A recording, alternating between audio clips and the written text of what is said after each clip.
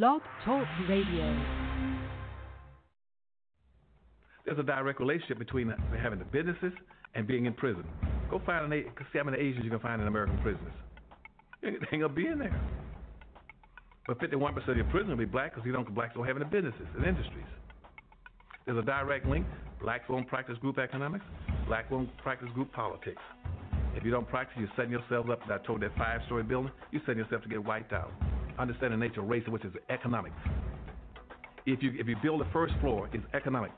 Build your businesses and your industries. Control business and industry, and put that pulls in your money, and hold that money, and practice group economics with it. Arab and Asian money bounces 12 to 13 times what it leaves. Jewish money bounces 18 times. Black folk got to learn how to practice group economics. Black Americans spend every penny they get outside their own community. Then you take the money and the wealth that you get from that first floor and go to the second floor. The second floor is politics. You then take that money on the first floor and you control your politics. Black folk must quit allowing people to tell them to go out and vote. Vote for what? Nobody's going to do anything for black folk in politics. Politics is controlled by money. Major corporations who got the money. That's what controls politics. If you have no money, you have no say-so, you have no benefits coming. So you take your money and you control, and you take your money from the first floor, you buy every politician on the second floor. And any politician you can't buy, you rent or lease them to get what you need. Then once you get the second floor under control with the politician, with your money, then you go to the third floor. The third floor is the police department and the court system. You take your money from the first floor and your politics on the second floor, and you control the court system and the police departments. Then the fourth floor then is media. You then take the money that you generate off the first floor from business and industries, and you go after radio stations, TV stations, newspapers, and cable systems, so that you can now inform and communicate with your own people. Right now, black folk own and control less than 35,000 of 1% of the media in the United States. Out of 12,000 radio stations, black folk own about 75, 80. That's all. You own no cable systems. You don't have a daily newspaper. You have nothing of importance. You got about one black TV station. And so you can't communicate with your people. You can't inform your people. You can't do anything. You can have Rush Limbaugh and all the rest of the guys talking about racism all day long and bad-mouthing you. And O'Reilly. They can call black folk all kind of names all day long. What are you going to do? You can't respond. You can't communicate with your own people because you don't have an economic base. 51% of all the prisoners in the United States are black people. Even though you only make up 12% of the population. That's no accident. It's because you don't control the economics and the politics. And they're going to go after the weakest people they can get their hands on to incarcerate them. That's the black folk. And what are you going to do in response to them when they over-incarcerate you? You're going to go out and have a march, a demonstration. We're going to march. March for what? Who cares? Marching, they never changed anything.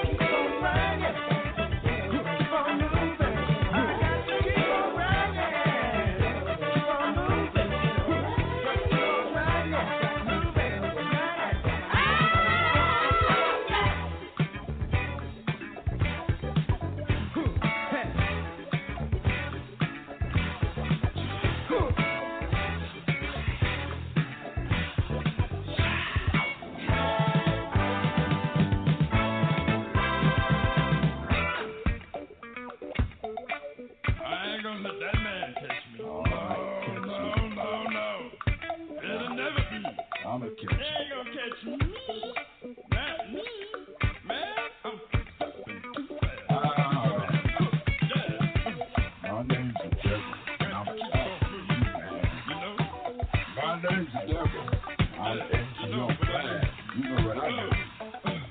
Doing that protection. When I touch you, it's all over the road.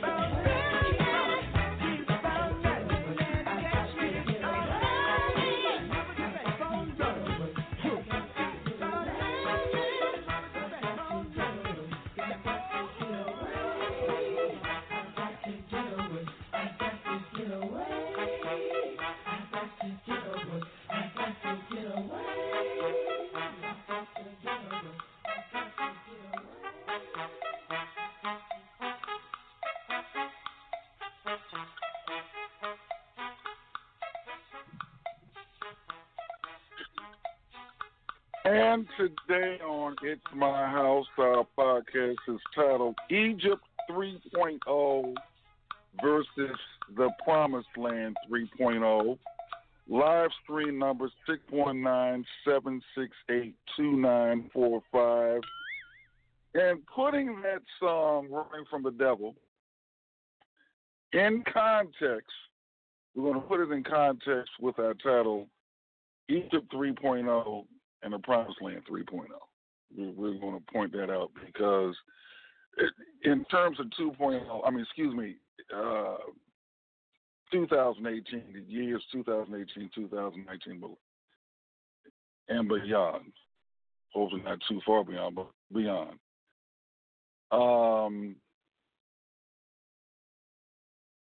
The police shootings, unarmed people, gentrification, a lot of social problems. To many people, that's their devil that they're running from. They're running to save their lives. They're running to 2-3 jobs so they can keep a roof over their head, food on the table. The devil can take form in many ways, and many people are running from it. So we're going to talk about how you can stop all that running and get into your promised land. And basically, Egypt represents the devil. Egypt represents the government. Egypt represents an unsustainable situation. But we're going to tie it into contemporary times and whatnot. Now, we have a guest that should be coming. So what I'm going to do is I'm going to see if I can track down that guest, and we're going to play this one last musical interlude. Hopefully our guest will be here. Then we'll get into Egypt 3.0 versus the Promised Land 3.0.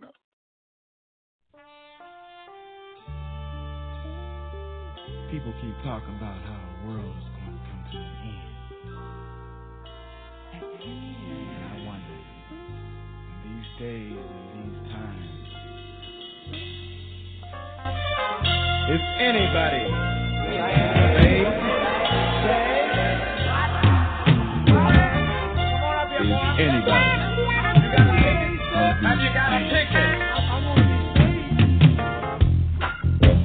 People keep talking about how society is falling down today. hard as I try not to listen just to what them folks got to say.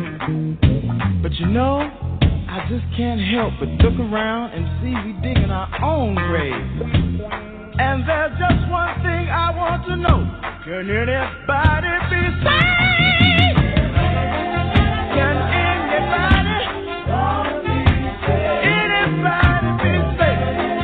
Can anybody gonna be saved? Why don't you save me? Save me, Lord. Save me, Lord. Can anybody be saved? Well.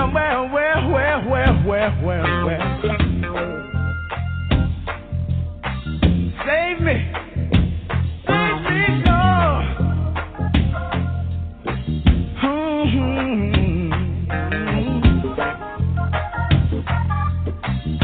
Is anybody gonna be saved?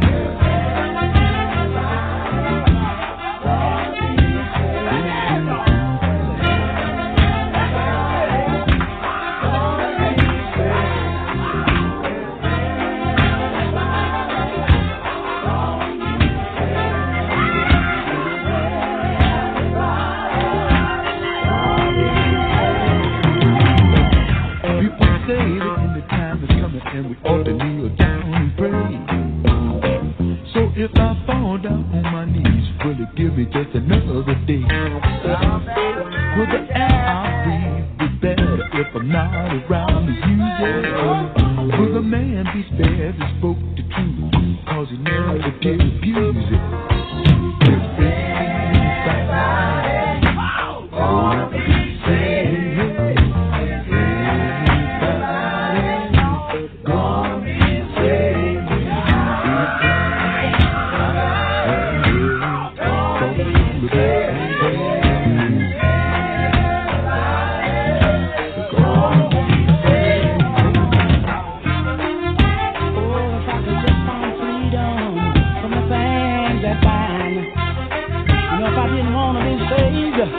I would have peace of mind.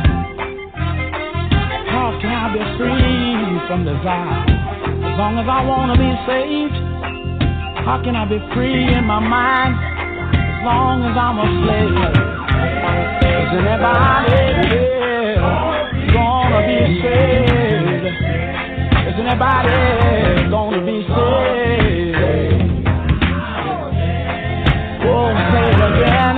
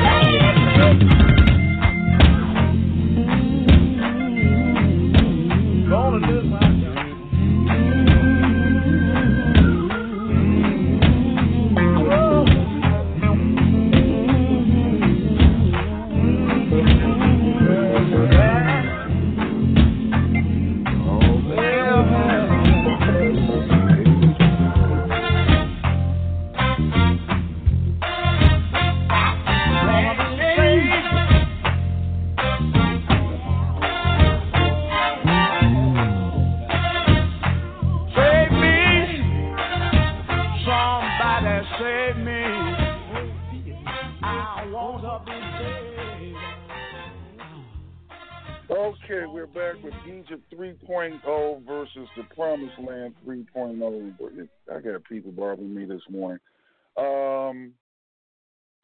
Let me see. I need to lay. We got a guest this morning. We want to lay down the context of Egypt 3.0 versus the Promised Land today in 2018, 2019. So I guess it's arrived. So I tell you what. I had to check on one thing. I'm going to take this one last musical interlude, and then we'll get into the discussion. A luscious bitch, she is true. But it's not nice to fool Mother Nature. The proud mother of God, like all hoes, is jealous of her own shadow. Who is this young big candy bitch who wished to be queen for a day? Who would sacrifice the great grandsons and daughters of her jealous mother by sucking their brains? Yo, it's come on now, goddamn. Come on, can you punch me in or something? Come on, let me finish this. What's that? You know how it tickles me, man. Don't do that. Okay, don't say that, I'm gonna be really it's a gross motherfucker. Okay, come on, man. Go back in there. Come on back in there. A luscious bitch, she is true. But it's not nice to fool Mother Nature. The proud mother of God, like all hoes, is jealous of her own shadow. Who is this young big tanny bitch who wished to be queen for a day? Who would sacrifice the great grandsons and daughters of her jealous mother by sucking their brain until their ability to think was amputated, by pimping their instincts until they were fat, horny, and strung out, in her neurotic attempt to be queen of the universe? Who is this bitch?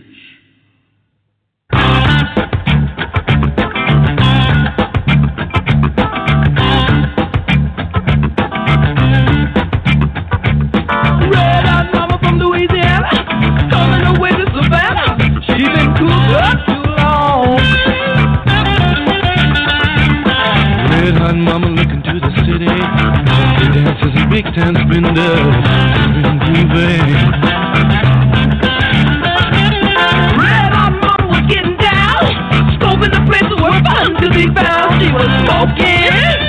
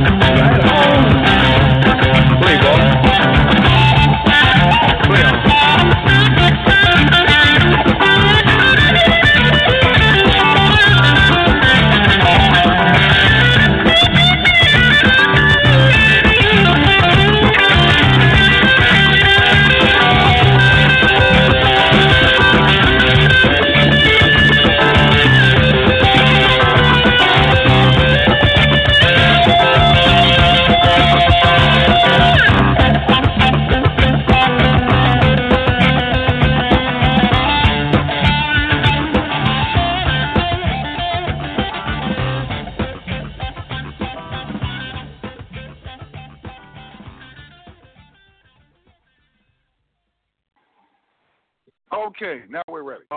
Today's podcast, once again, is titled Egypt 3.0 versus the Promised Land 3.0. Now, this is not a religious commentary, whatever. Matter of fact, you can put on your atheist hat for the day. We're using analogies here and relating it to contemporary times with a little bit of history to tie things up. Now, using the Torah or the Old Testament, going to the book of Exodus, where you had the Hebrews in Egypt. And Egypt basically, Egypt was a developed, in today's modern 2018, 2019 term, Egypt was a developed country. It wasn't third world, at that time. Because we're talking about, this was written like in BC, written in BC, anywhere from BC 165 to 1200 AD, but the allegory might go back 5,000 years from where we are where we're listening to right now. All right. So during that time period where it was written, or even before it was written, as folklore, Egypt was a developed first world country. Might not be considered that right now, but then it was. And places like Alexandria was like in terms of the United States or some Western. Well, as a matter of fact, let's go global.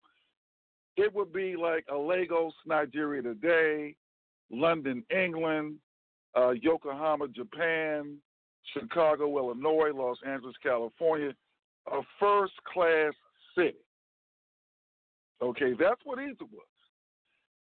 And at that time, in relationship to the world as it was during that period of time. Now, as a first-class city at that time, they had entitlement programs. Today we call it slavery. They had slaves there. The Hebrews were slaves, and the slaves got their 3 hots in the cot. And that's what an entitlement program does. An entitlement program, EBT cards, WIC, Section 8, whatever government entitled programs, basically they give you a psychological peace of mind as well as a practicality in real life living. You got 3 hots in the cot. You don't have to worry about a place to live. You got food on the table. You got medical. All government programs are different, but essentially that's what Egypt represents. You have people that were wage slaves. We call them wage slaves today. We have wage slaves today. People working a 9 to 5, they might not want to work, and then they might have to work 2 or 3 jobs. They cannot afford to quit. They're a slave to the company. They can't afford to quit their jobs. They're wage slaves, stuck in rush hour traffic twice a day, 5 days a week, for 20 plus years or more. 20, maybe 40 years. That's Egypt today. All right. The Promised Land represents a place where you can be free of that type of, free of slavery, free of the government, because Pharaoh, in terms of the book of Exodus and the Torah, Pharaoh was essentially government, which represents over-regulation, less freedom. No, you're enslaved some kind of way. You got a home, but you really don't own it because the bankers own you because you got mortgage payments.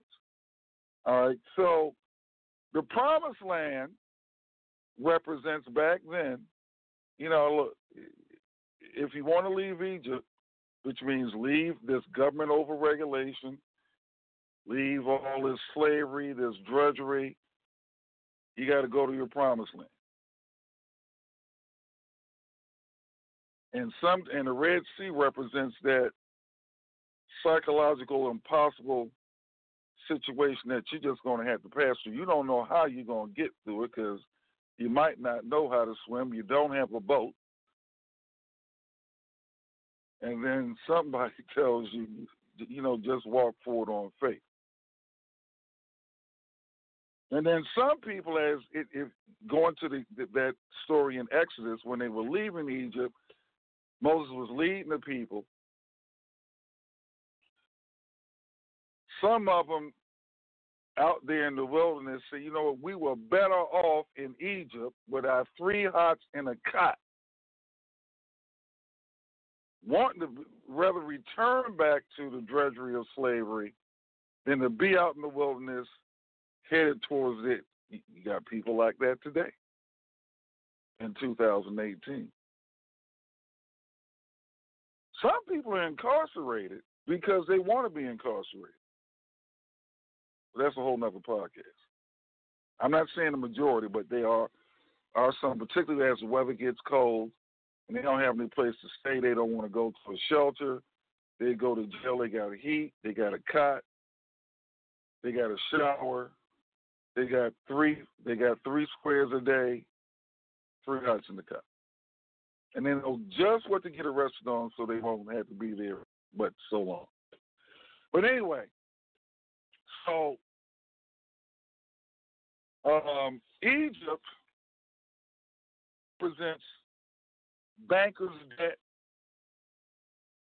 mortgage payments, rent payments that you can't afford to pay, welfare, government programs, entitlement programs, and for illustration purposes, Black Wall Street in 1921 in Tulsa, Oklahoma, that section of Tulsa, Oklahoma. Black Tulsa, or Black Wall Street,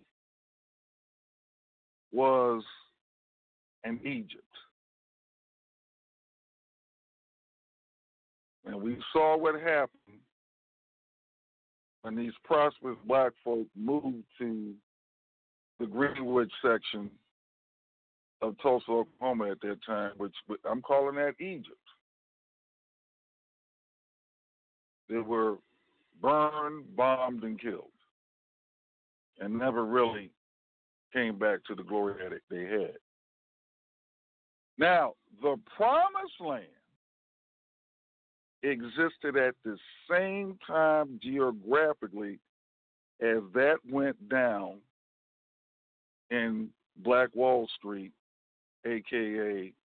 there were 50 black municipalities in the same state, in Oklahoma, where former slaves started their own townships. And to this, it's been over 100 years. There's never been any violence nor racial unrest in those promised lands set up by slaves. Matter of fact, to put this in the right context so you can see this clearly what happened in Black Wall Street, what happened is some of those, matter of fact, all of those black folk that moved to the Greenwood area of what we call Black Wall Street, many of those people originally came from the black townships, not all of them, but many of them came from the black townships in Oklahoma, which was the promised land. They went from their promised land to Egypt.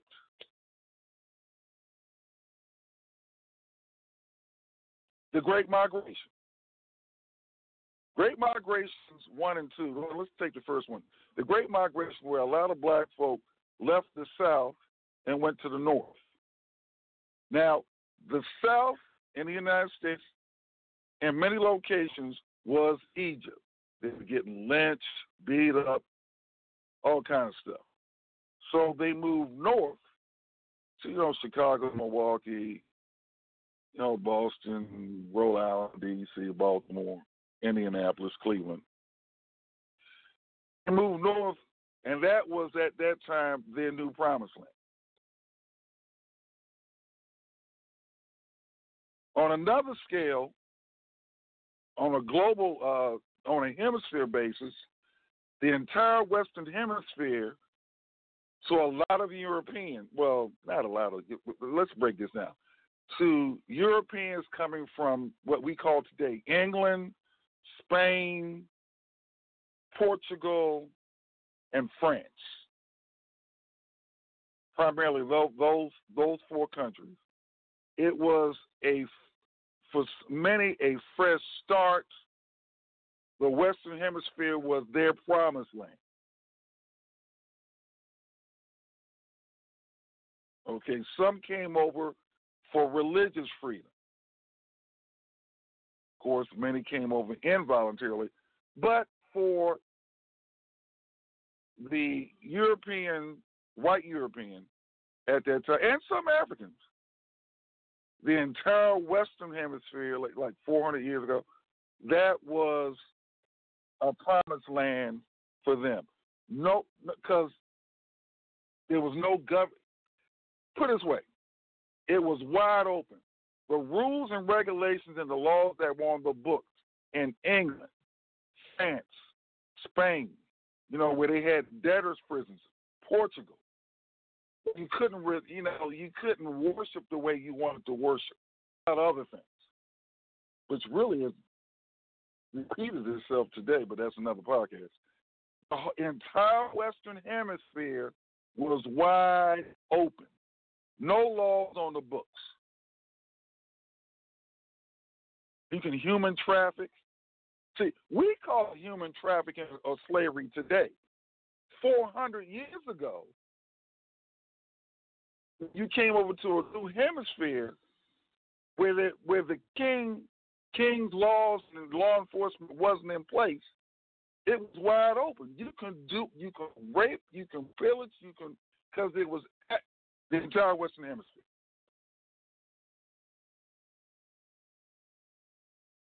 This was their promised land.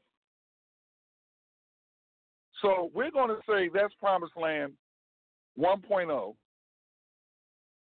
Okay. 2.0, we'll put in the Great Migration for black folk. Once again, look at Black Wall Street differently. Black Wall Street was Egypt. But the 50 black townships, and there were other black communities so there's probably double at it. There were at least 100 black communities in Oklahoma that had never been, to this day, over 100 years later, never been touched by any racial unrest.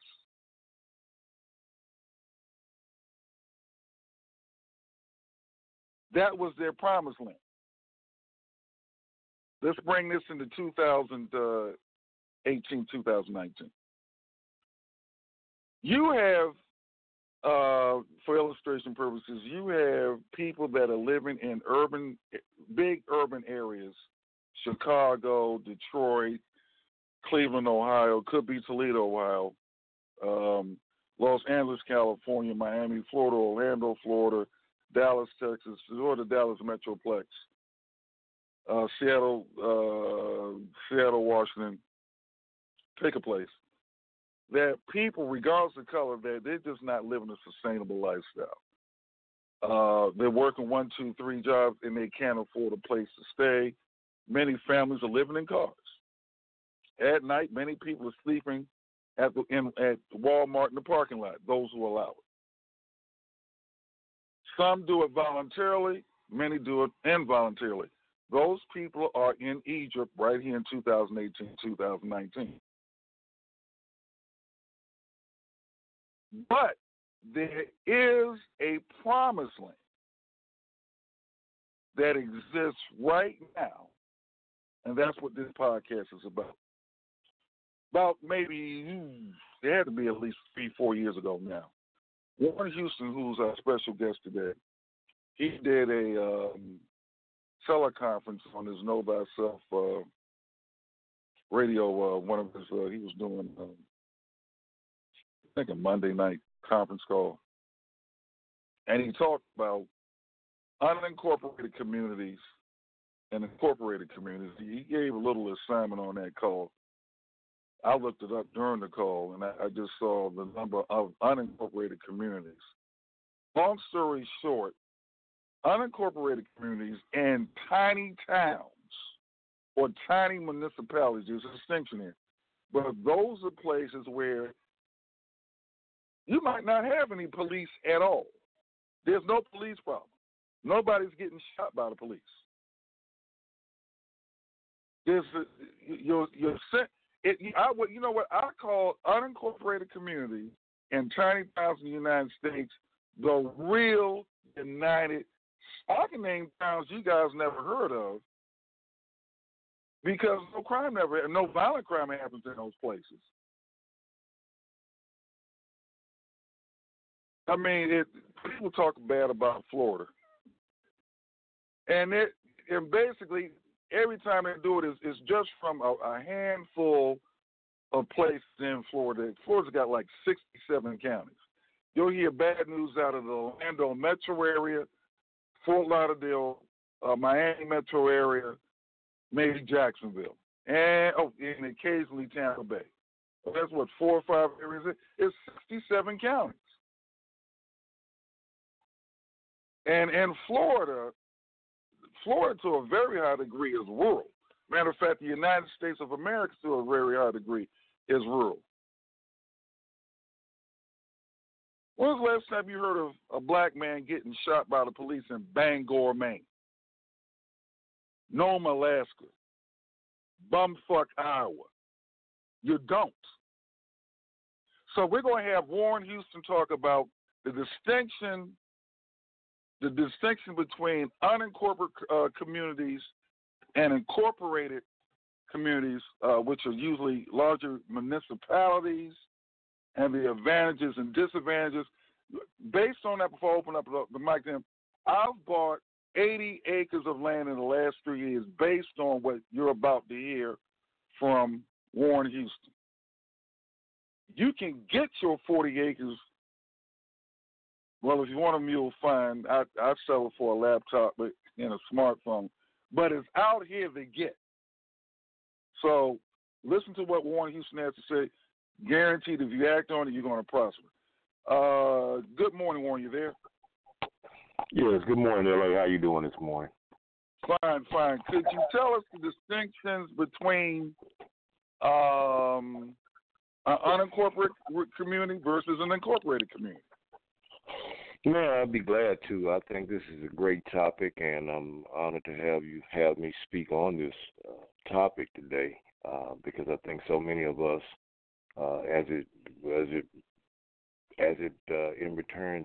in response to what we consider police brutality and what we consider racism, I think we don't really understand what's going on.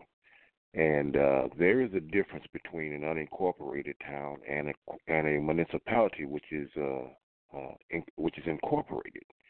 Every major city that you go to, whether it's Houston, Dallas, Philadelphia, New York, somebody owns that city, and they bought a certain amount of acres of land to incorporate it to make money. And so once you have a incorporated city, the person who buys all of these acres comes in and they set up a municipality. So now they bring in a police force, they bring in a fire department, they bring in certain things that will help make that town grow and control it. And so therefore we didn't understand the big cities. We moved to the big cities because of the attraction to it.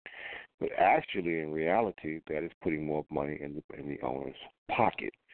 This is what you call an incorporated town or a municipality.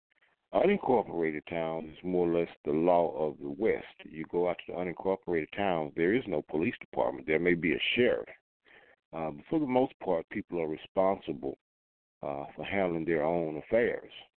And that's the difference between an unincorporated town and an incorporated town because there's a couple, I can't think of the name, it's a Hispanic couple in San Antonio who made millions of dollars by actually starting their own garbage company. And they did this because, when you come to a big municipality, basically the city, is in charge of getting people's trash, and you don't pay for that. If you do, you pay for it in some type of bill that you don't see.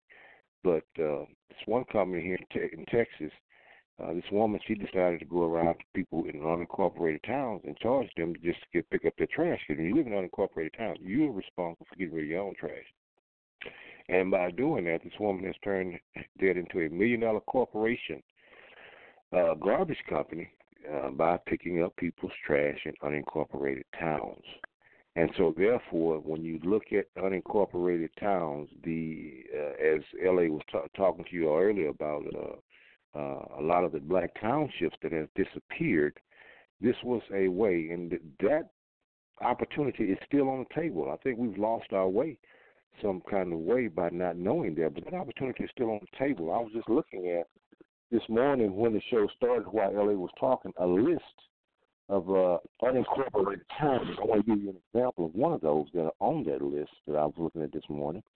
And here is a town on sale. It's called Toomsboro, Georgia, and the town is on sale for $2.5 million. It's about halfway between Atlanta and Savannah. And this one really caught my eye because this is a great spot. Some towns have a little more, they'll be a little more challenging than others, but this is really a great opportunity looking at where it's placed. A guy named David Baumgartner, who's a developer in South Georgia, is trying to sell a town which has 700 residents. Baumgartner purchased over 50 acres from preservationist Bill Locato, and through an auction about a decade ago. It's about 19 miles southwest of Atlanta and 137 miles northeast of Savannah. Toomsboro may be ideal for a movie production company that needs a set, Locato told the AP. Locato said he is now working for Baumgartner to help sell the property. Locato called it an almost complete town from the early 19th century in amazing condition. The town has an old opera house that seats 500 people, a barber shop, and a hotel with 18 bedrooms and baths built in the 1880s. Locato said it is in immaculate A1 condition with over $1 million in restoration work. The town has also has an old bank with brass telecages that is off the charts. The town also includes an operating grist mill, syrup mill, cotton warehouse, railroad station, and about a dozen houses. Now, that just blew me away because he actually even gives you an idea in the article what it could be used for. It could be used for a movie production set, which actually brings in even more money. So, I mean, the ideas are endless if we have the right focus, as opposed to the focus where we do put our mindset on things that are petty. We have to have that eagle-eye vision to fly over the foolishness and to see what's really going on. And so when you go back into an incorporated town and you see all this police brutality, and we're trying to figure out, it's racist. No, it's not racist. It's money. And this is what we have to understand between the unincorporated town or the incorporated town or the unincorporated township. Any questions? No, not on this end, Warren. And now it's interesting that you brought that up. There are towns that are available for sale. There's also for a fraction of the price that you named. People, and I'm talking about on an individual basis, or sometimes you have to get some partners. You can purchase several acres for, a ridiculous amount of money, because it actually is less expensive to purchase rural land by the acre than it is a developed city lot in a highly developed area. And I'm glad the way you started out. That's how the USA or any country was developed. Well, not any country, but Western countries at least. Where in this country you can basically purchase large tracts of land and start your own community. You can do, and you're right. Everybody somebody or somebody's put like Chicago. Chicago is bought and paid for way before anybody who's listening to our voices right now or the sound of our voices now on a live stream and in archives was ever before our great grandparents were even thought of, much less conceived. Okay, so now you can go to a Chicago, D.C., New York, or whatever, and if you've got a substantial amount of money, along with other people who have substantial amounts of money, and form a coalition, and then you can, like Claude Anderson says, you can buy or lease the politicians on a local, state level. Then you might be able to hire lobbyists, but that's going to be a whole lot of money. But what can Joe Blow do, Joe Average do, or Josephine Average do right now? You can take a McDonald's paycheck. I'm serious about this, and go to certain. Well, there's abundance of rural areas here in the United States. Because I'm going to put this statistic out here. 75 to 80% of the population of the United States lives on only 3% of the available land mass in the United States. Wow. There's a lot of land left out there. Next time you go on an airplane and you're flying up, and if it's a clear, you can go a long time without seeing. You can see land, but nobody on the land, and that's from an airplane's point of view. There's a lot of land, so so you can put it this way: if you've got this place says hand money of maybe about $1,000, there's a lot of places in this country where you can buy like 100 acres of land with like $1,000 down. Some of these towns. Now that's 100. That's well, you know what? Let's just really break this down because listen, let's get the people on the individual level. 1 acre is a football field. 1 acre in a city like Dallas, Houston, or Chicago, depending on how they have their zoning in those particular cities, you can put anywhere from 20 to 40 houses on an acre, infrastructure and all. That's all that many houses on 1 acre is a football. That's the density of it. Or you can go in a rural area and buy you some acres of land, or an acre, and homestead, like 1 or 2 acres, and talk about generational wealth. All right, you got 1 acre. Let's say that's the familiar house, and you got a garden there. You still got a lot of room, and then another acre. You can just let it sit there for the next generation. Just on 2 acres, which everybody within the Solomon, if you can earn a McDonald's paycheck working the fry machine, I'm not talking about the manager's job. You can own a couple of acres of land in the United States. And now, mind you, it's going to be predominantly in a rural area. When you go to and that's what I call the promised land. You're not going to pull this off in Midtown New York.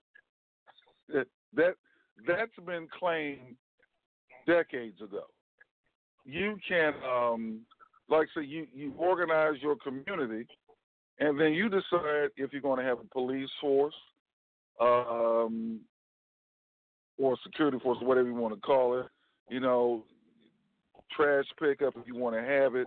You decide how you want to live, how you want to govern yourself. And there are plenty of opportunities like that in the United States right now. So I recommend to some people that if you live in, let's say, San Francisco, and you're uptight about what you perceive as white supremacy and people getting shot, and what's this one of these latest cases where the white police lady shot the black dude in the wrong part, allegedly. And where was that, in Texas somewhere? In Dallas, yeah. So if you're uptight about living in a place like Dallas, and Dallas is a nice town, but you might have to go outside of Dallas by 30 minutes to an hour and get homestead. Now you're going to have to develop your own thing now. Now, as Warren said, there's a lot of opportunities. Warren named a town that you can buy that's got an infrastructure already. What I've been doing is, look, just give me the raw acres. I don't want no roads other than the road that leads to the property. I'll put in my own infrastructure, including my own solar lights. I don't want to have nothing to do with a utility. I don't want no electric bill. I don't want no municipal water. I know how to harness my own. I don't want your heat. I don't want none of your stuff that's coming from Egypt. Egypt 2018, 2019, with whatever you call it in your city, whatever the local electric company is right now. And I don't need your police. Now, mind you, there's rural crime and rural justice. That's another pocket. But the opportunities do exist out here where you can form your own community and buy, like I said, you can do it on an individual basis, individual household basis, or get together with some like-minded people, buy you some acres and develop it, and that's your promised land.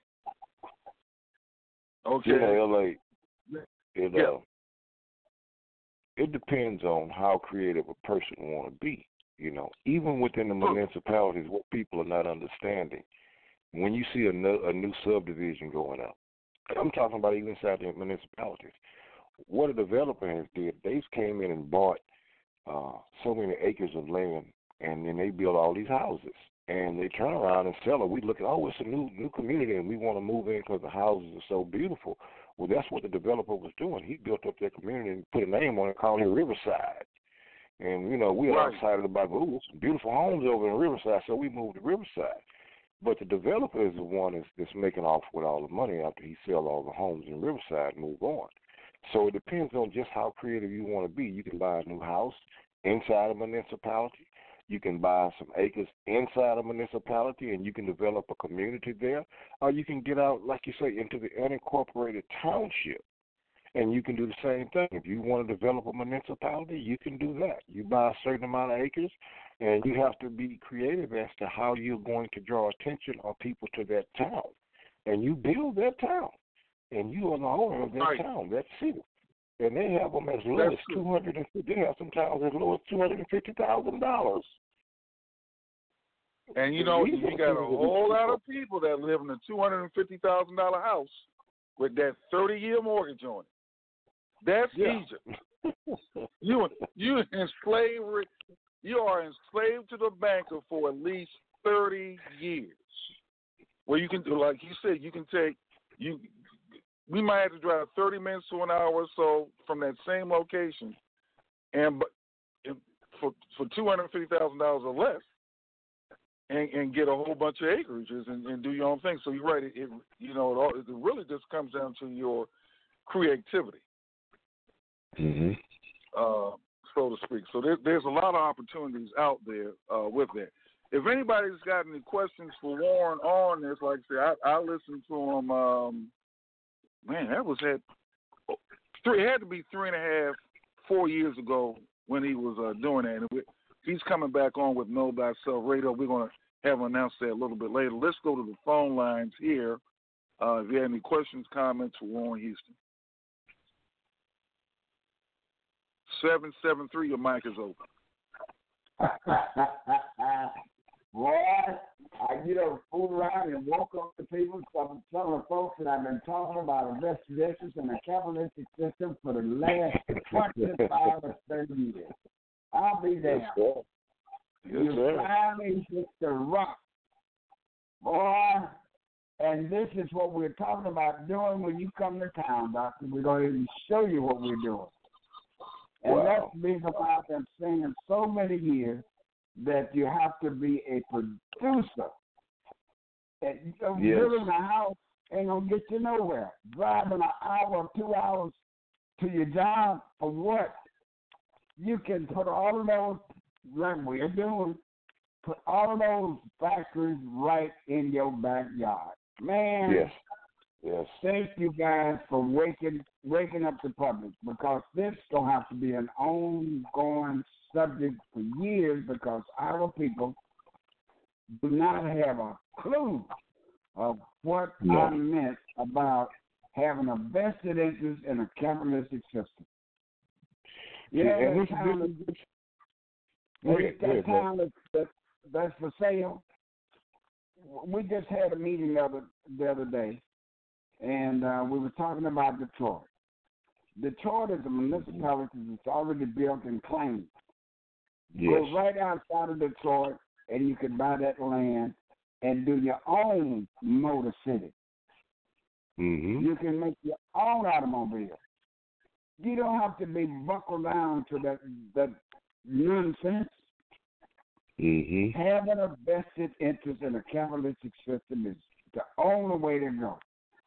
There are some people that's going to be in California that's not going to be coming to the summit on the 6th of this month. We're going to be talking to them on the screen, because the technology has allowed us the opportunity now that we can talk to people all over America, and they don't have to have their foot in the house. Mm-hmm. We can talk to them. We can see each other. We can show them what we're doing, and that's what we're going to be doing from people from California to New York City. That's going to be going on right here in Chicago on the 6th of October. I'm so proud of you guys this morning. I don't know what to do. Maybe enough of our people will spread the word as to where the opportunity is at your feet, and you don't have to be worried about somebody giving you. What was I telling you? It was right at our feet. All you had to do is bend over and pick it up. And we've been walking around talking about somebody giving us reparations. If that ain't reparation, I don't know what is. You can buy a whole city. Yes. A whole city. Motown. How come we can't take that little town that's for sale and buy it and then make Motown out of it? Tell me how come we are doing that. And tell me how come we don't have our own McDonald's on a worldwide system. We got some of the best cooks in the world. Well, a lot of these towns are communities that people can start, and we're talking about. You can talk something as simple as like 1 acre. You can turn those communities into. Matter of fact, I'll give you a good example. Some of the Native American tribes, they have community-based businesses in the form of casinos, golf courses, resorts, whatever.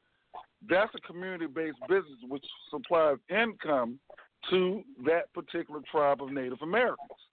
And some of those Native Americans just get a check every month. They don't even do any work. All right? So that same concept of setting up a company town or a community that earns income, or company town, whatever you want to call it, like Warren said, it really comes down to imagination. There's a whole lot of things that it can be as little as 1 acre. And like I say, if you don't want to deal with other people, if you want to deal on a solo basis or like a man or wife basis or something like that, keep it small like that, keep it on the family, you can do that too.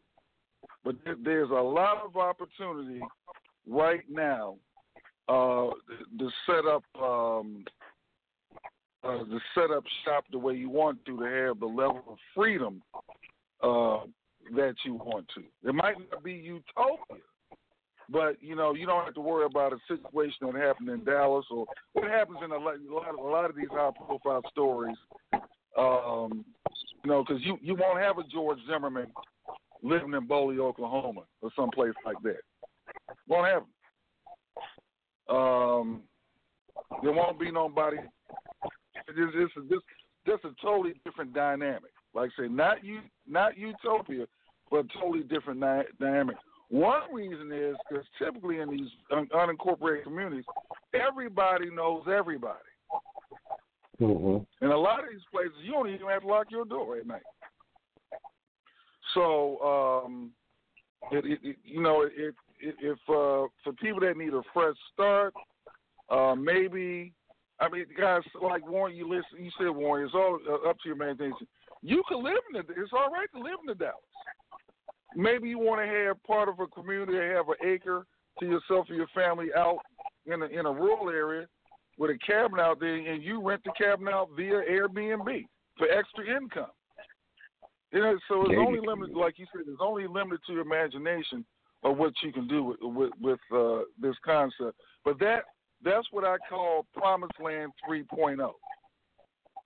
All right, and for the Black Wall Street people, now remember at the same time Black Wall Street went down, those of the wealthy black folks, they moved to Egypt from their Promised Land. Just think about that. Think that applies to this day. Do not move to an area that would be classified as in Egypt, which is government overregulation, less freedom, and then people don't like you. That's what happened. And people can call and comment on this.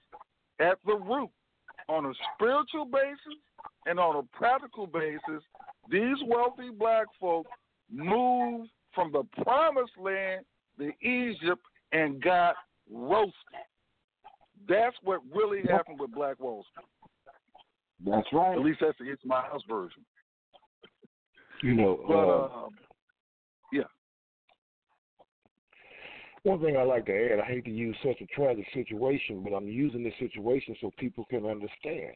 Look at Jim Jones and the Guyana tragedy. Now, what did Jim Jones do? Jim Jones was a preacher in California. Right. He convinced over 1,000 members of his church to move down to Guyana, South America. What did he do? He went down there and he bought some land. And they built their own community. That's all that was. No different than anybody else can do. Anybody can do it. I can do it. You can do it. We can do it collectively. That's what's great about America and the freedom that most people don't understand that other people don't have in different countries. I think America is a great country in spite of its past, in spite of the horrific things that we as a people had to suffer. In spite of all that, this is a great country, and I love capitalism because you have that freedom and authority to do it if you so choose. If you don't do it, it's on you. This is the point we're not looking at. This is what we're missing. Hey, Alan, that preacher, the black preacher that didn't take his congregation and kill him. Well, in Alabama, what was his name that we was talking about just the other day? I know you're talking about, but his name escapes me. Yeah, he's a black preacher that he did the right thing. Jim Jones was crazy. Beautiful concept that he had, and they built houses, but he was on the deep end, and these black folks believed him. But the point is, they built the community. This black preacher, in our lifetime, I'm not talking about way back when, in our lifetime, took his congregation, took a welfare check, and built a community as to where everybody had an income. Everybody. I went over. I parked my truck and went over there to see what was going on because one of my fellows here in Chicago told me about him, and I was trucking over the road, and I had an opportunity to go through there, and I stayed overnight because the opportunity is in your face. Capitalism, if you don't have a vested interest, go buy you some land. Have a vested interest in the capitalist system, and your money will actually be made for you. Now, Pleasant, before we got some calls, Pleasant, before we got some other calls, but I want you to comment on this. Now, we've had the mayor of Bossier, Alabama. Bossier, Alabama is a black township in Alabama. The mayor of that town, we've had on this podcast at least twice. He moved from Los Angeles, and he's got like 20 acres in Bossier. Pleasant turned us on him. We've had him on twice, and then Pleasant, you're currently working on a project in an established black township, and people, it doesn't have to be a black township demographic. The opportunities are there all through the United States. You can, whatever kind of community you want.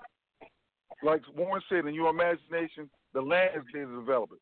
But Pleasant, before we go to the next caller, share with us what you're doing. What the two, at least one or two places you found in Illinois.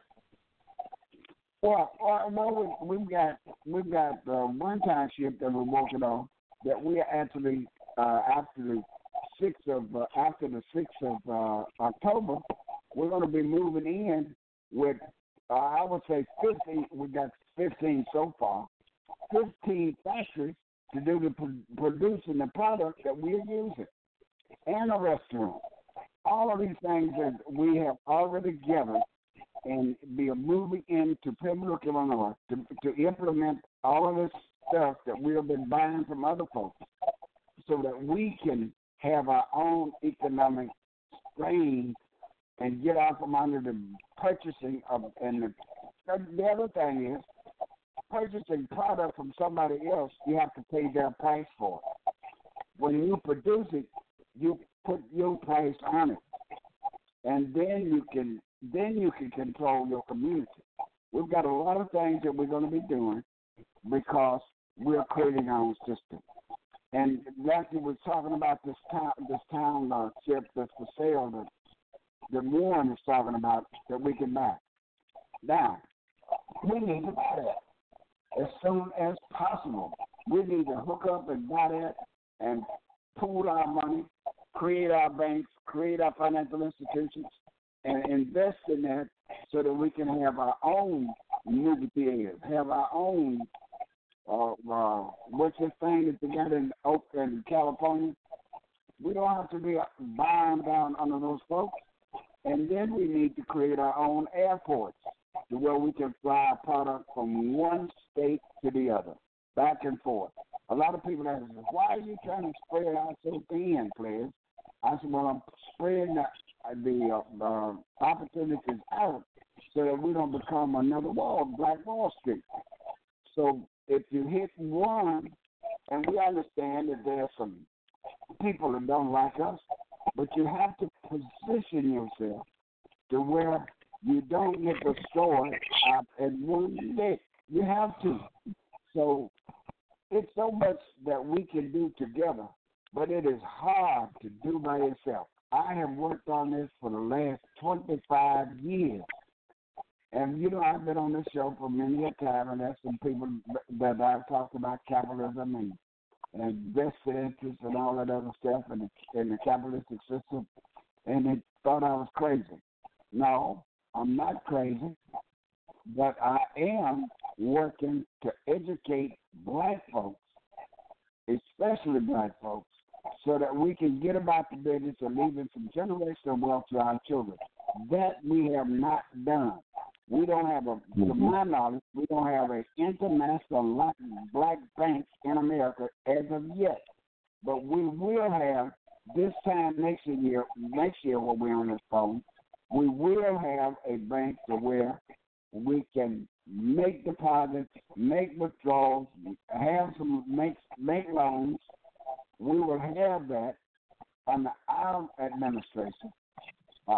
Our black administration, we don't care if we're partnering with somebody else to look like us, but we won't be bound to be subject to stuff out there telling us what we can and can't do, what we can and can't buy with our money. That's the reason why I'm spreading it out across the country. We've got places, in I don't know how many states, about 14 different states right now. And we got 2 branches out of the country, one in Africa and one in Jamaica. So, yeah, okay. the opportunity is right at our feet. All we got to do is bend over, and I like the way you guys are putting it out because I get emotional, and I get all my speech mix up. well, before we go to the next caller, just another, because like I said, today's podcast is settled. Egypt 3.0 versus Promised Land 3.0. Going back to Black Wall Street, but back in 1921. Now that was developed by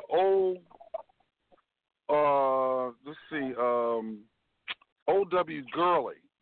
He purchased 40 acres of land. Okay, purchased 40 acres of land, and then he sold the lots off to the black folks that made up the community of Black Wall Street. That was on 40 acres. Now, like I said, we all know that was through a land ruse, because really it was a land grab the way I look at it. Because they came in, orchestrated, they bombed, they looted, pillaged, shot, killed, all that. And that 40 acres really never developed back to where it was at its peak in 1921. Now, as I already stated earlier, there were at least 50 other black municipalities in Oklahoma. But like I said, now that was on 40 acres. Now there was another person, and you can read about this person. He was black too. The school that we're opening is Jake Rector Energy Academy. The Jake part is named after, there's a book about this guy, Jake Simmons Jr. Jake Simmons Jr. and his family, he was an oil baron, an oil tycoon, a black oil tycoon. His family was in the oil and ranching. They owned, mostly in Oklahoma, at least 1,000 acres of land. Nobody bombed their place. Nobody robbed them. Nobody killed them. Why? Because they were in their own promised land during the Jim Crow era of the United States. Once again, if you move to Egypt out of your promised land, you're going to have some problems. Let me jump in there for a second. Maywood, Illinois. You can pull this up on your phone, or computer, whatever. Maywood, Illinois, right today is having a problem. People getting $1,500 water bills. Now, the supplier of supplying the water to that city, Maywood, Illinois, is a black town, right here in Chicago. It's about 30 minutes from where I live, west on Interstate. But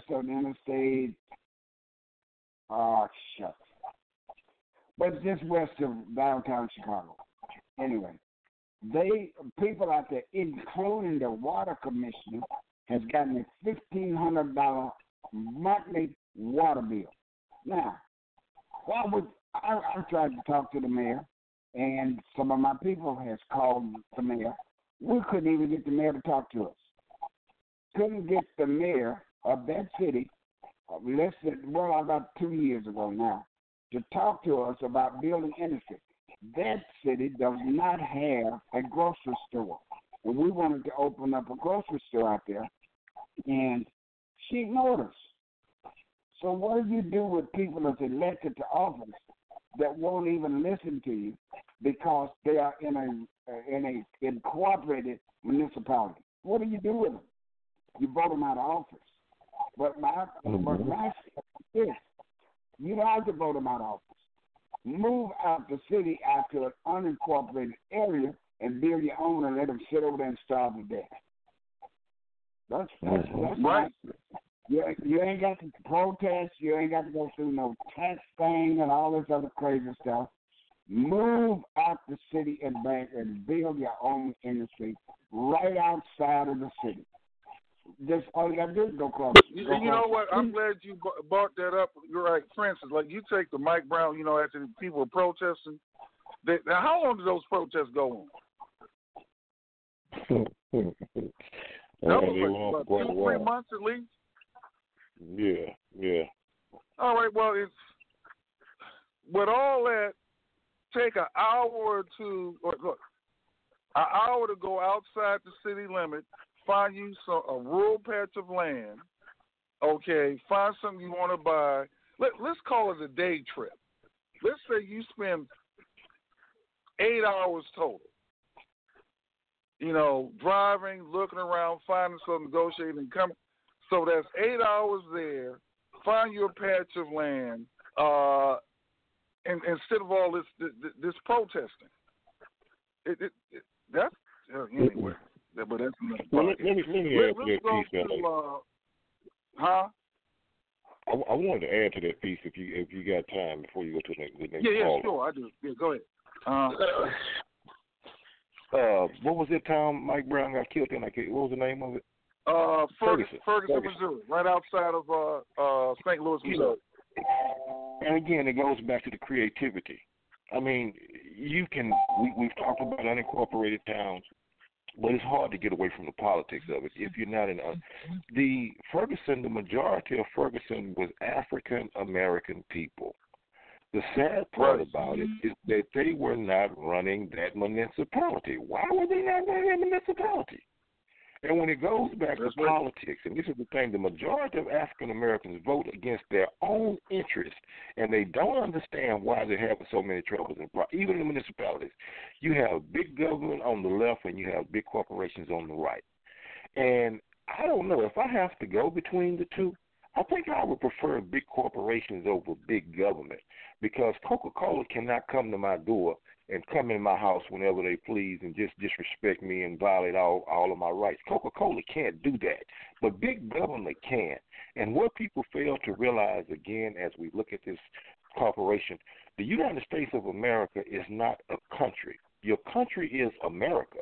The United States of America is a corporation itself.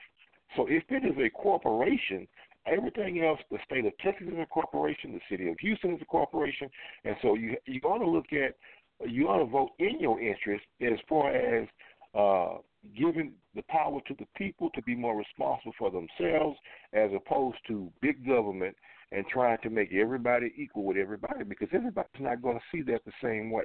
If I work and I've done more, why do I need to take what I've got and give it over to somebody else? So this is the responsibility. Even if we live in a municipality, we need to understand the voting, how we're voting and why we're voting, and how it's going to affect the community that we live in. Because the majority of us, we vote against our own interests, and then we wonder why. We sit back and wonder why we're in the predicament we're in. We march, we protest, and don't realize that we've caused our own problems. Yep, right. That's right. Well, the people in Ferguson, Missouri, because like I say, it was 70% black at the time of Mike Brown's passing. But they had the critical mass of blacks that lived in Ferguson, probably still to this day, had an Egypt state of mind. Yes. Darren Wilson represented Pharaoh, Egypt. The city council basically represented Pharaoh. Let me jump in there let me tell you how this came about for slavery. If you would take your time and read the Willie Lynch letter and who had trained our people to be where they are today, it is the mothers of all of our people today, for those who listen to their mothers, because their mothers was trying to keep their kids from being killed and enslaved. Read the Willie Lynch letter and understand how this came about. It's right there in your face. Then you can go read, and then you go and read my website. 300 and some years later, I wrote a rebuttal to that system that Willie Lynch set up. And that Willie Lynch letter is still working today in politics and across the board. And we're breaking it down so that nobody will have any reason to not understand and believe what we are saying. A lot of people say, "Oh, Willie Lynch, that was back in the day." Shit, Willie Lynch is alive today in America. Yeah, that's true. That's true. Let's go to our next call before we run out of time here. Well, wait a minute. Oops. All right, but that's we. Let's see, 314 area code. Your mic is open. Well. How you guys doing today? All right. Good. I've been trying to work and listen at the same time. You know, Warren, when you was here, we took a tour of Ferguson. Yeah, we and did. I had forgot about it, and you just brought it back to my memory. But that town, I'm gonna tell you something, fellas. The people that you making reference to in a general perspective, they not gonna do that. I mean, because they just don't have the capability of doing it. And capability being skills, the heart, the desire. You may see some efforts, survival efforts that will come about, and they may include having to chase squirrels down and kill them and fry them up. But that's going. In order to get that type of action out of people, you got to create them people. I mean, it's just like India did with their information technology schools that they created back in the 1940s, late 40s, that is. Because, I mean, just think about it. If you sit something down and leave it, and you come back, nothing ever happened, that's because where you sat it and where it is, there's nothing there to develop that thing you sat down to whatever you want it to be. And that's just the reality of it. So until we start creating more, I ain't saying we, until there's more individuals, and there have been good examples. And, here's another thing I want to make reference to.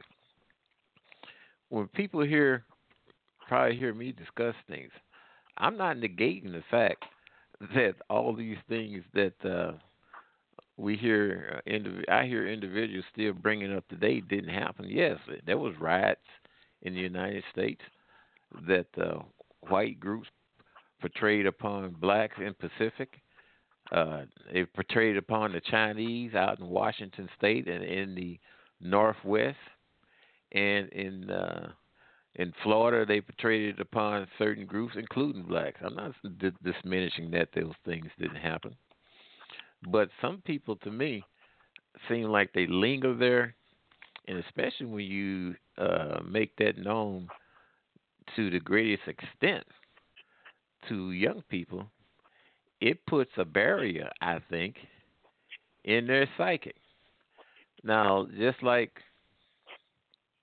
L.A. just made mention of Jake Simmons, mentioning Jake Simmons would get you ridiculed. Well, he was just one, and they let him, talking about Annie Malone. Oh, they didn't bother her. They let her go. I mean, they said so that's a bunch of bull crap. And I always say that, you tell both sides of the story. Because everybody did not, me, myself, some of the things I hear people talk about and complain about, and honest to goodness truth, I have never experienced that. Heck, I haven't had a traffic violation since the 1970s. And that was on a motorcycle. And when I took a double stack barrel 38 Derringer and set it up on the cowl of my motorcycle, and the state trooper came up there. I know he's seen it.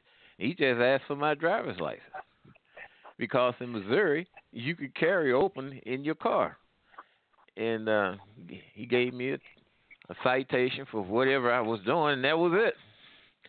But no, there's so many opportunities that's coming about today.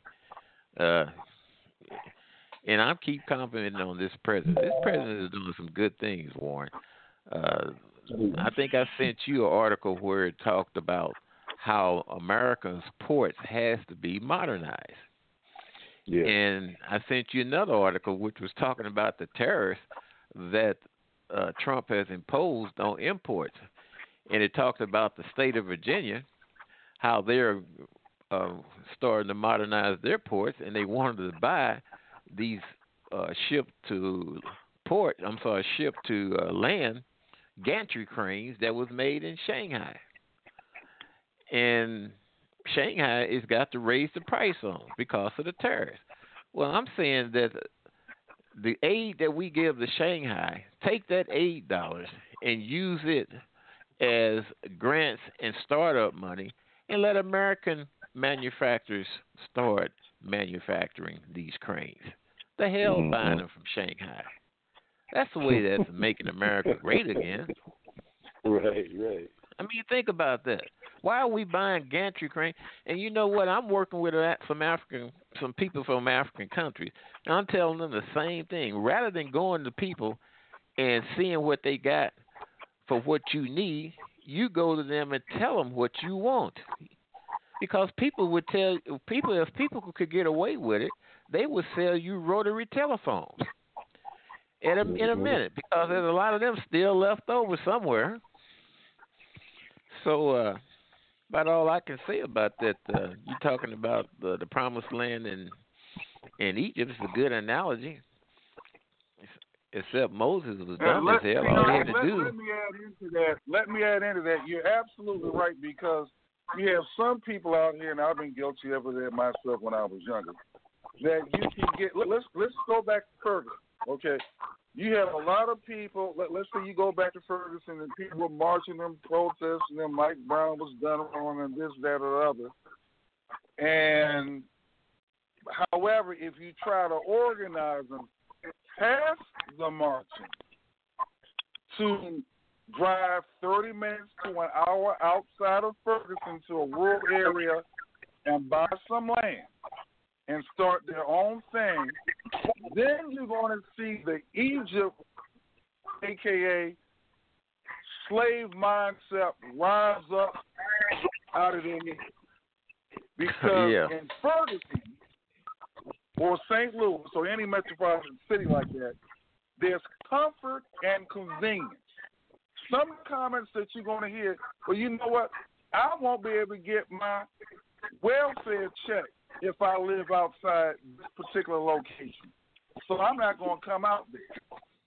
So you're right. You're going to get some resistance, and don't fall in love with your people to the point, because look what happened to Moses. Moses saw the promised land, but he didn't reach there. The moral to the story is, if you mess around with, I'm not going to use the N-word, if you mess around with slaves, you're going to miss your promised land. Look what happened to Jesus. You can say he's a fictional character. It doesn't matter. He got hung on the... None of those people that he killed or whatever, none of them were able to save him. So when you go to your promised land, like I said, you might have to do this on an individual basis now, or a family basis. Start with yourself and your family and keep it like that, and you're good for this lifetime. That's all I'm saying. Well, you know, if you draw a line in the dirt, and on the other side of the line is freedom, the people that you wouldn't refer to by name with the letter N would get to that line and would come up with all kind of reasons not to cross that line over into freedom. And that's just the way they are. As a matter of fact, I've heard excuses like they put it on astrology. This is not the right month or the time of year. I think we've all heard some. Even in the slave narratives, you had a slave or two that said they didn't want nothing to do with this thing called freedom. When you read them, there's accountings of that. So anyway, only thing I can say is that we have the pieces. I mean, the pieces exist to do great things with. It takes organizations to put those pieces together and do what it is that you have to do. Information that Warren has is invaluable information. Your dedication. Speaking of which, before we go to our next call, Warren, now you're relaunching Know Thyself Radio. Can you give us an update on that? Yeah, we're going to relaunch Know Thyself Radio Sunday, October the 7th. 8 p.m. Central Standard Time. We're going to relaunch it. We're going to be back on air. So I'm looking forward to it. Same time Sunday nights? Sunday nights, 8 p.m. Central. So that's 8 p.m. Central, 9 p.m. Eastern, and 6 p.m. Pacific. Hey, LA, he really gives out that information, folks. As a matter of fact, this podcast really emanated out of that because I just basically paid attention to what he said one night on a conference call, which was free, and just acted on it and did research. And I just found, man, the real United States is outside these big metro areas. Bianchi, I just like to add to what Bianchi was saying. You know, as he was saying about and we did. We went to Ferguson. I had a nice time with Bianchi when I was up there in St. Louis. And you know, I really understand that those people don't have that mindset. I just made that analogy for people to understand how we look to the rest of the world. You know, sometimes I wonder, you know, Booker T. Washington, in my opinion, from what I've studied in history, laid the foundation. You know, he started at such school, Tuskegee, to get us in the creative mindset of having our own. But he also had a nemesis at the time named W.E.B. Du Bois. And in my opinion, the reason why we so screwed up right now is because of W.E.B. Du Bois. You know, Booker T. Washington is called by the majority of black folks today an Uncle Tom, a coon, because of the Atlanta Compromise. But if you go back and look at the Atlanta Compromise, Booker T. Washington was a very wise man. He was looking down the road when he told black people, look, cast your buckets down. In other words, what he was trying to tell black folks at that time, we're just 50 years out of slavery. You're not ready to compete with these people. You know, you're not ready to let them have the politics, until you can learn how to till the ground, until you can learn how to become independent for yourself. You're not ready to compete with these people. But what he did understand, that if people of color would take the time and learn the skills, it would come time the race wouldn't matter because the person would be so skilled. When it comes to when somebody needs something, they're going to look past that. Especially if there's nobody else to fulfill that need. It doesn't become a thing of color anymore. It becomes a thing of need. And so they're going to pay for that services. That's how we were supposed to move out of slavery, up from slavery into society. But we were sidetracked by a brother called W.E.B. Du Bois, who started the NAACP, who talked about the talented tenth. And I laugh because most people who quote W.E.B. Du Bois don't even realize that you had to be in a certain category of black folks to even deal with him. And if you weren't, he looked down on you himself. So we have to understand these things. If we don't, we continue. And then again, maybe it's like L.A. say. You brought up some valid points, L.A., when you talk about Jesus, because the very people he tried to save, and it be a fictional story or not, the very people he tried to save were the same ones that killed him. And so on. Right. That's my point. Let me jump in there for 1 second. I'll be right out. Look, we got a situation with Aretha Franklin here just the other day. In her funeral, how many millions of dollars did you see portraying around her death, her casket, and trying to get in the camera? Now, wait a minute. Now, here's people from all over the country that were trying to get in the camera so that they can be seen and still be at the wedding, not at the funeral. Now, let's look at the $80 million that she left when she died, and let's take and look at what you said that city is for sale for, and she was in Detroit doing entertainment. Where could we be today with a vision to make that the headquarters of entertainment for our people? How many jobs would that create? A vested interest with everybody having an opportunity. As you were saying earlier, that all hinges on how far your mind can go. But now, let's look at something else. How many of those people that was portraying, running around in her funeral, that were preachers that had no vision? How many How many millionaire marches have we had and haven't built nothing? Dr. King was killed 50 years ago, and how many caskets have we built? The only person that I know that's building in a casket is in Texas, in Houston. There's a black man in Houston that's building caskets today. He and I are the only people that I know that's doing manufacturing.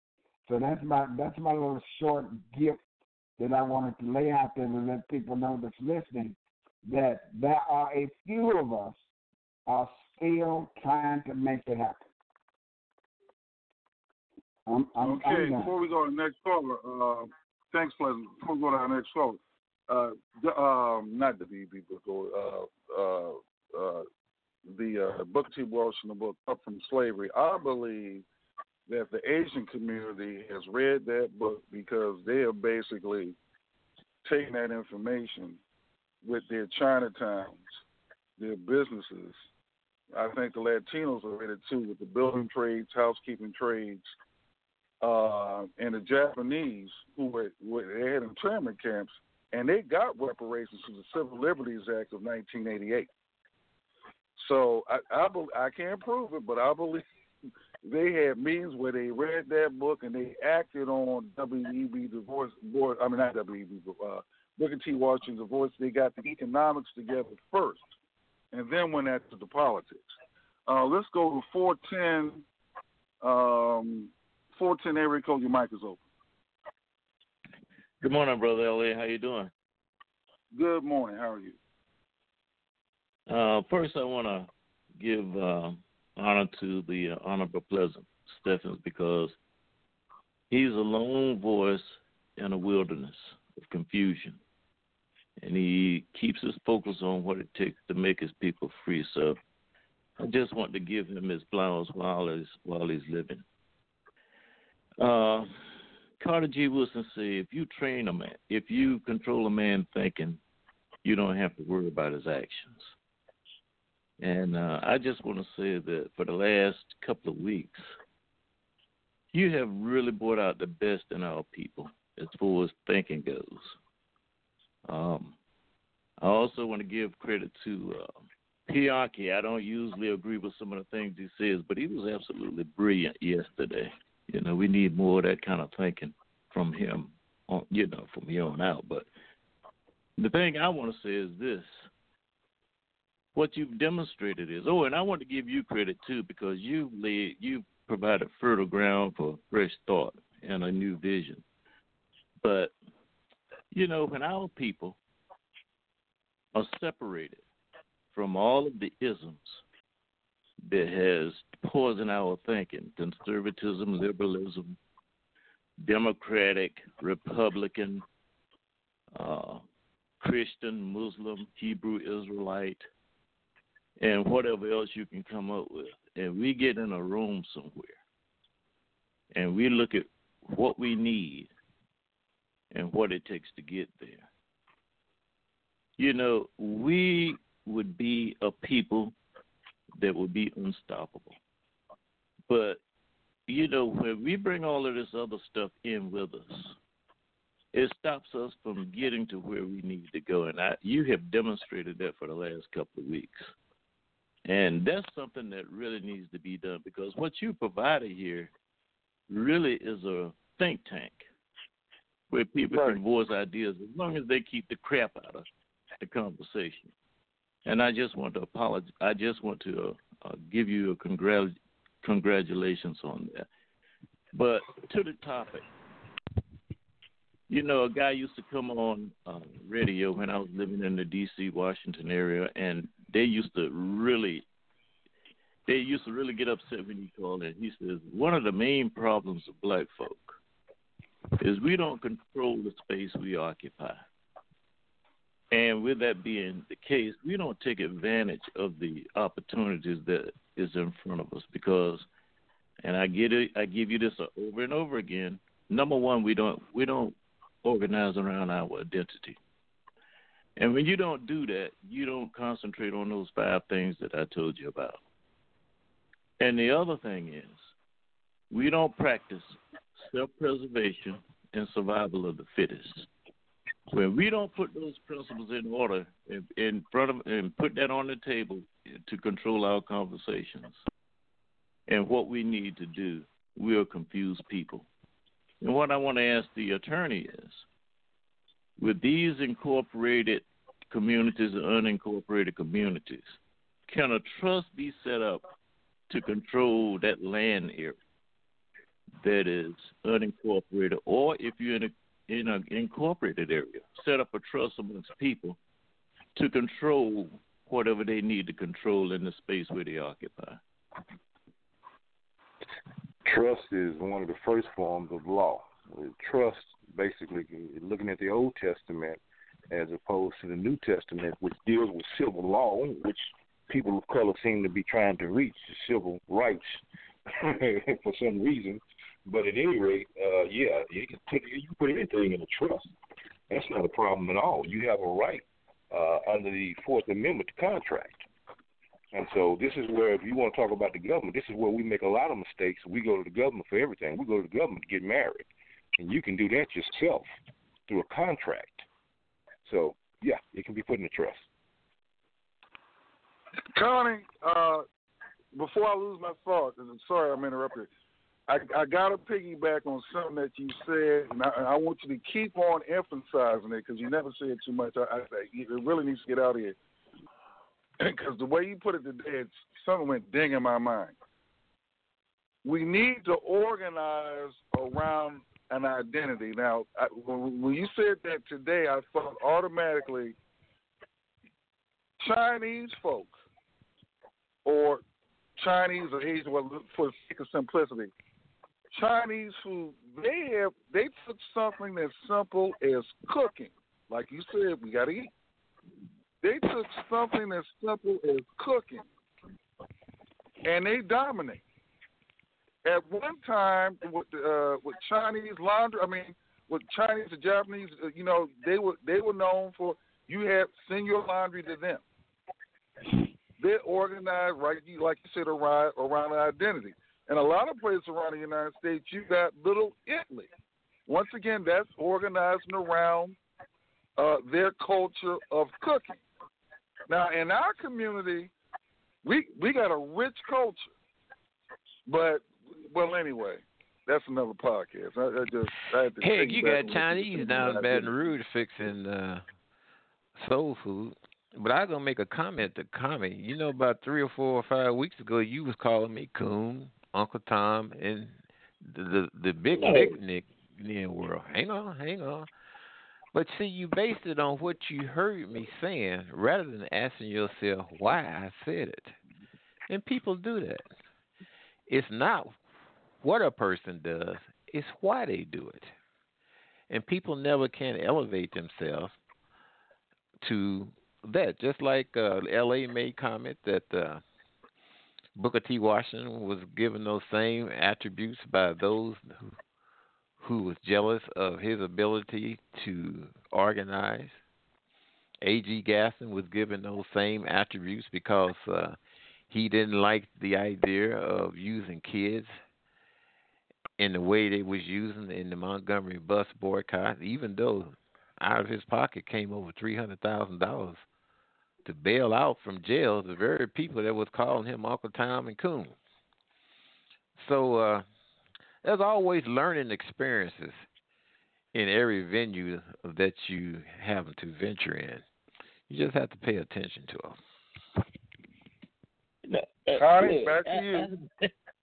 Yeah, I've never accused you of being a coon. And look, there's a history behind our people being called a coon, but no, Brother L.A., look, we don't agree on everything.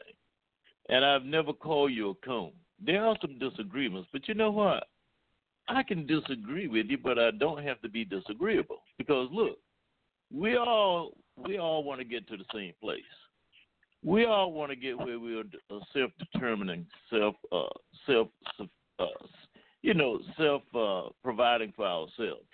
And look, the thing is this: if we don't think as a group, and we don't organize around who we are, then we're going to be confronted with this. But I've never called you a coon. There might be some disagreement on how we get there. But in the end, we can always come to a meeting of the minds, But no, I would never do that to a brother. Never. I'm sorry if I accused you of that, but Warren, I've heard that word come from black folks so much toward me. It sounds like everybody's saying it. What do you think, Fetchit? But not me.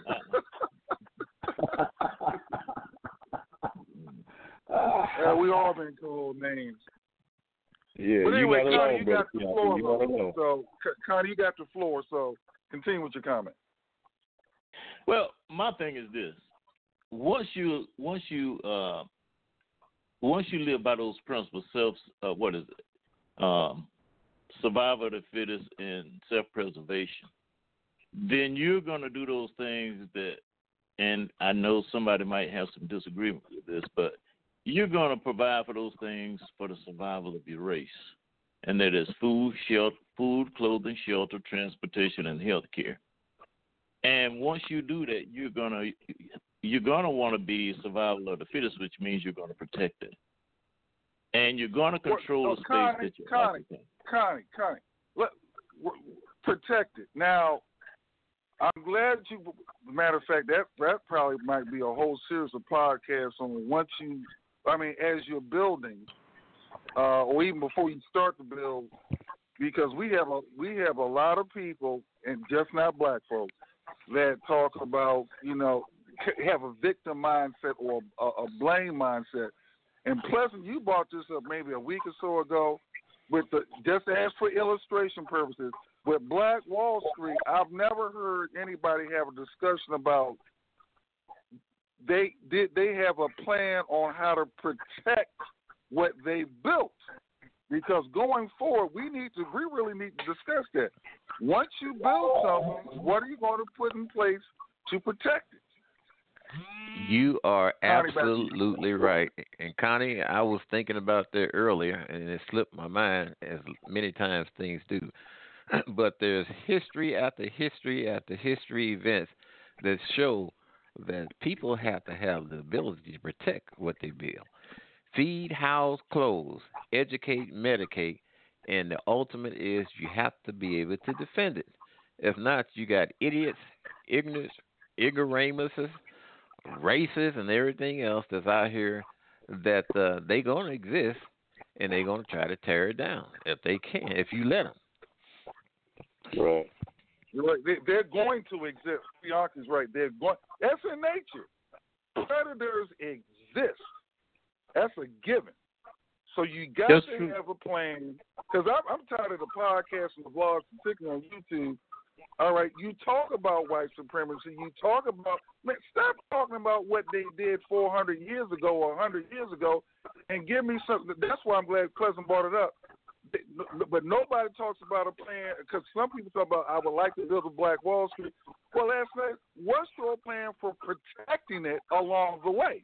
Because somebody, like you said, from within or without, somebody is going to try to destroy it. That's just the nature of the beast, no matter what color you are. Let me jump in there for 1 second. 1 second. I wrestled with that when I put Infinity together. Is how do we protect it? And I looked at what Black Wall Street. One is I was born and raised in a community where we didn't have locks on our doors. I grew up until I left Arkansas. There were no locks on my father's. How did I do this? I did it because I looked at the capitalistic system and what it offered people with a vested interest. Now, to protect something, you've got to have an interest in it.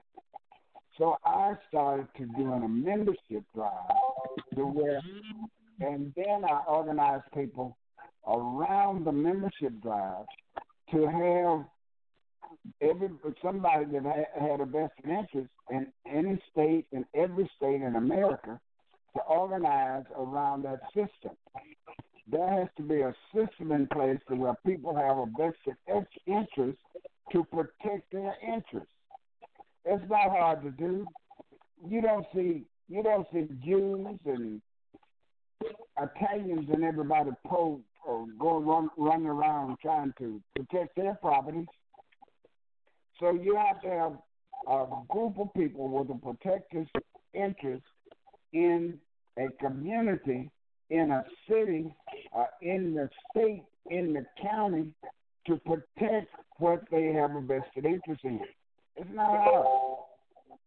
You have to understand what a vested interest offers to individuals within that community. That's it. Connie? Brother LA, that's why that man's voice is a voice in the wilderness of confusion, because he gave you the answer. Look, when a man builds a house and he has a family in it, he's going to do everything it takes to protect that house and his family, because he has a vested interest. And he wants to make sure whatever he's built, he's going to protect it. Now, you can go a step further with that. You have an attorney here in the middle of the conversation. There are laws that's on the books that people can use to protect certain things, and politics. You always talk about Claude Anderson with politics. You can use all of those methods to do what you need to do, but in the end, Brother LA, and a lot of people don't like for me to say this, you're going to have your own security force within your area. Now, you have people that's organized in our communities right now for the wrong reasons. You have the Gangster Disciples, you have the Peace Stone Rangers, you have the Crips and the Bloods and everything else. But if those people are properly trained around their identity, you could have some of those people, young people that are confused, to come in and create a security company. Like, what do you call these people that guards these banks and everything? They have these trucks and everything. Security guards. Security guards. Yeah, the Pinkertons. Yeah, you can have a mile organization of that, because every time I go in a store in the cities, they have some security guards at the door. They aren't armed, but the thing is, you can go to that point where you can get them registered to be armed if necessary, just to protect your property. And they could Connie, what you just named is an industry that, and I'm talking about for black neighborhoods, but these civic organizations, neighborhood civic, that can be really developed into an industry in this country, because in South Africa, they're doing that, what you just said right now. They don't depend on the police department. That's secondary. Their first line of defense, and this we were talking about in the black, well-to-do neighborhoods of South Africa, they have private security. That's the right. first line of defense. And we need that right here in this country. So I'm continue on. I'm glad you brought that up. Well, I've seen it work when I was in Baltimore. There was a Jewish community. There was a rash of robberies going on in their neighborhoods. And what they did, they went to the police force and said, look, you aren't able to the root of this problem. So we're going to hire a private security firm to come in and patrol our neighborhoods, and they're going to augment what you're trying to do, because you have a whole city that has to be protected, but we just want our specific area to be protected. And what happened is, they thought it was black people doing the robbery. Come to find out, it was one of their own doing the robbery, but that was set up. Now, you might have a problem with black people wanting to do that, because I don't know if you remember when you was in D.C. or not. HUD hired the Nation of Islam to go in and provide security for those projects. I remember that. I remember one of those locations where they were at, and they cleaned up that one particular complex. That's right, and they saw that it worked. So what they did was, the Jews went to Congress and said, look, you got to get these people out of here, because what they're doing is proselytizing those people. Well, what happened is, they brought order to that particular area in a way that the police couldn't, but see, a lot of people don't want us to live in peace amongst one another, and that's another discussion that we have to have. But sometimes we have to take it upon ourselves, like we've been discussing this morning, to go in and be proactive in things that we need to do in our communities in order for us to survive. But that's the only way that you do it. Number one, you use some small lawyers to go in and use whatever laws are on the books to do what we need to do. The other thing is, like Claude Anderson said, you buy some politicians or you support some politicians. And the other thing is you come up with soft and hard type security apparatuses in your community to do what you need to do. But you go right back to what the Honorable President Stephen said, and look, everybody has to, who wants to have a vested interest, that's where it all starts at. Because if you don't own nothing, you don't respect nothing. And that's what our problem is. We don't own nothing. So, hey, you don't care whether it's taken care of or maintained or ever what have you. And, you know, I get off and let somebody else go in and rebuff or add to or whatever to what I've said. Well, you know, what he said is right, because when they opened up the Malcolm X school in Detroit, and it was a vacant school building that they chose to use it in because it's beginning to expand.